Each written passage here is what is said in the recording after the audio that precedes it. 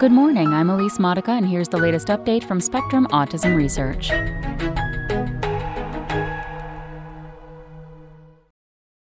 Anorexia's link to autism explained by Laura Dotaro.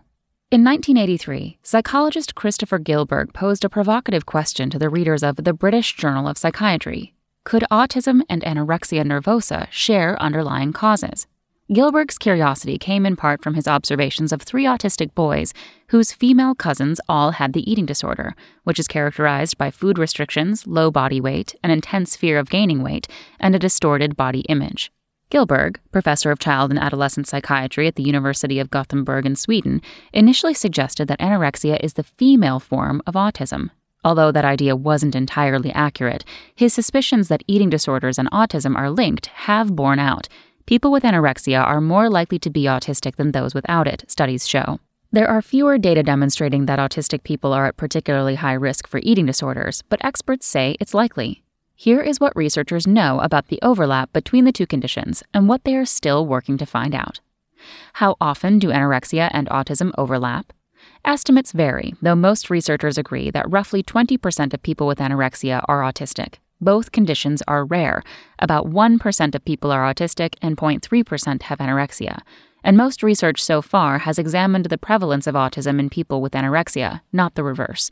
Among 60 women receiving treatment for an eating disorder at a clinic in the United Kingdom, for example, 14 of them, or 23%, scored above the diagnostic cutoff on a test called the Autism Diagnostic Observation Schedule, or ADOS.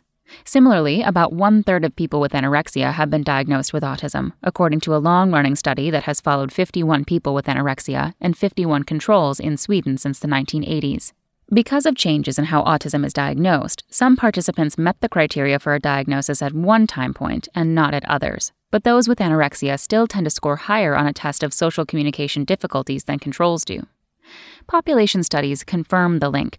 Children with social difficulties at age 7 and 11 are more likely than their peers without such difficulties to engage in disordered eating behaviors, such as fasting or using diet pills, at age 14, according to data from more than 5,000 children born in the UK. And among 1.7 million people in Denmark's National Health Registry, the likelihood of having autism is more than 15 times higher among people with anorexia than among those without. Likewise, autistic people are more than 5 times as likely to have anorexia as non-autistic people. But having depression also increases the likelihood of having autism in this cohort, so it's unclear whether autism has a unique link to anorexia or simply increases the likelihood of having a psychiatric condition.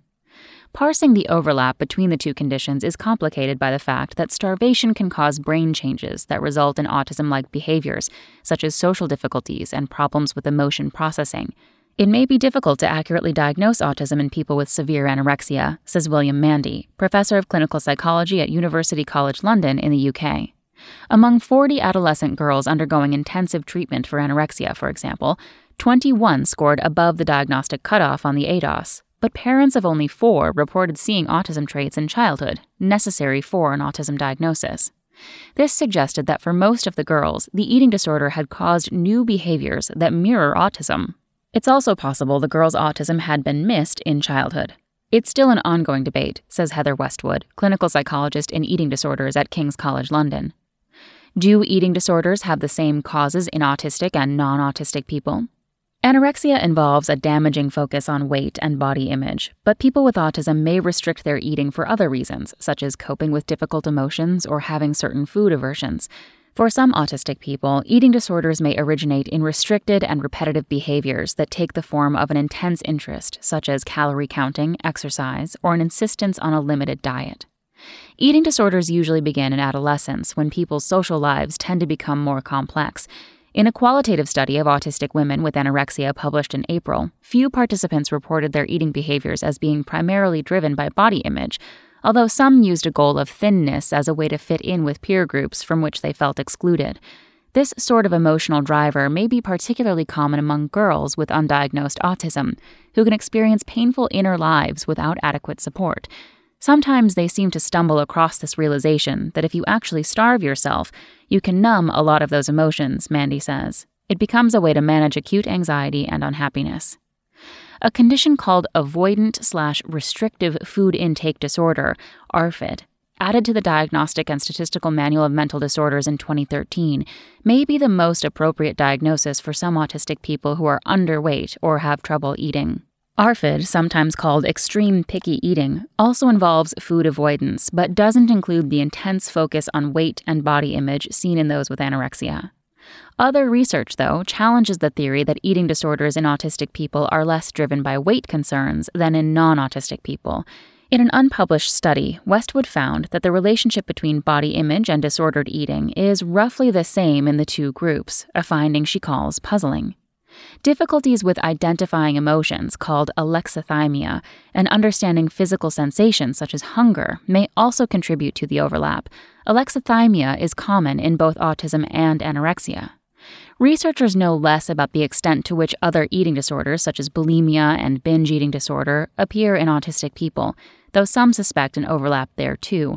And most research so far has focused solely on girls and women because eating disorders are underdiagnosed in boys and men. How are eating disorders treated in autistic people? Autistic people with eating disorders tend to have worse outcomes than their non-autistic peers. This may be due in part to treatments that don't accommodate autistic people's needs or that focus too heavily on weight and body image. Therapy for eating disorders often involves in-person doctor's appointments and inpatient stays. People in treatment often need to eat meals in group settings, which can be noisy and overwhelming, making eating even more difficult. Many autistic people have trouble visiting doctor's offices because of sensory sensitivities, such as an aversion to bright fluorescent lights. Group therapy may also be difficult for some autistic people.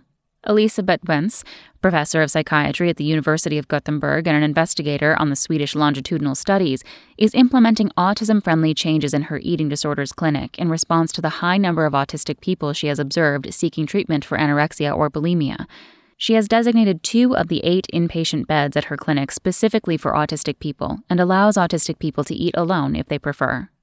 It's important for clinicians treating eating disorders to be aware of the overlap, experts say, as many of the people they treat may have undetected autism. For example, all of the 15 women with both conditions in the April study sought services related to an eating disorder or other mental health problem before they were diagnosed with autism. The average age of anorexia diagnosis in the group was 17, but the average age of autism diagnosis was 29. It really does help to know that they're autistic if you want to be trying to help them with their eating disorder and with their life more generally, Mandy says. That's all for today. Check back next Monday for more content from Spectrum Autism Research or go to spectrumnews.org.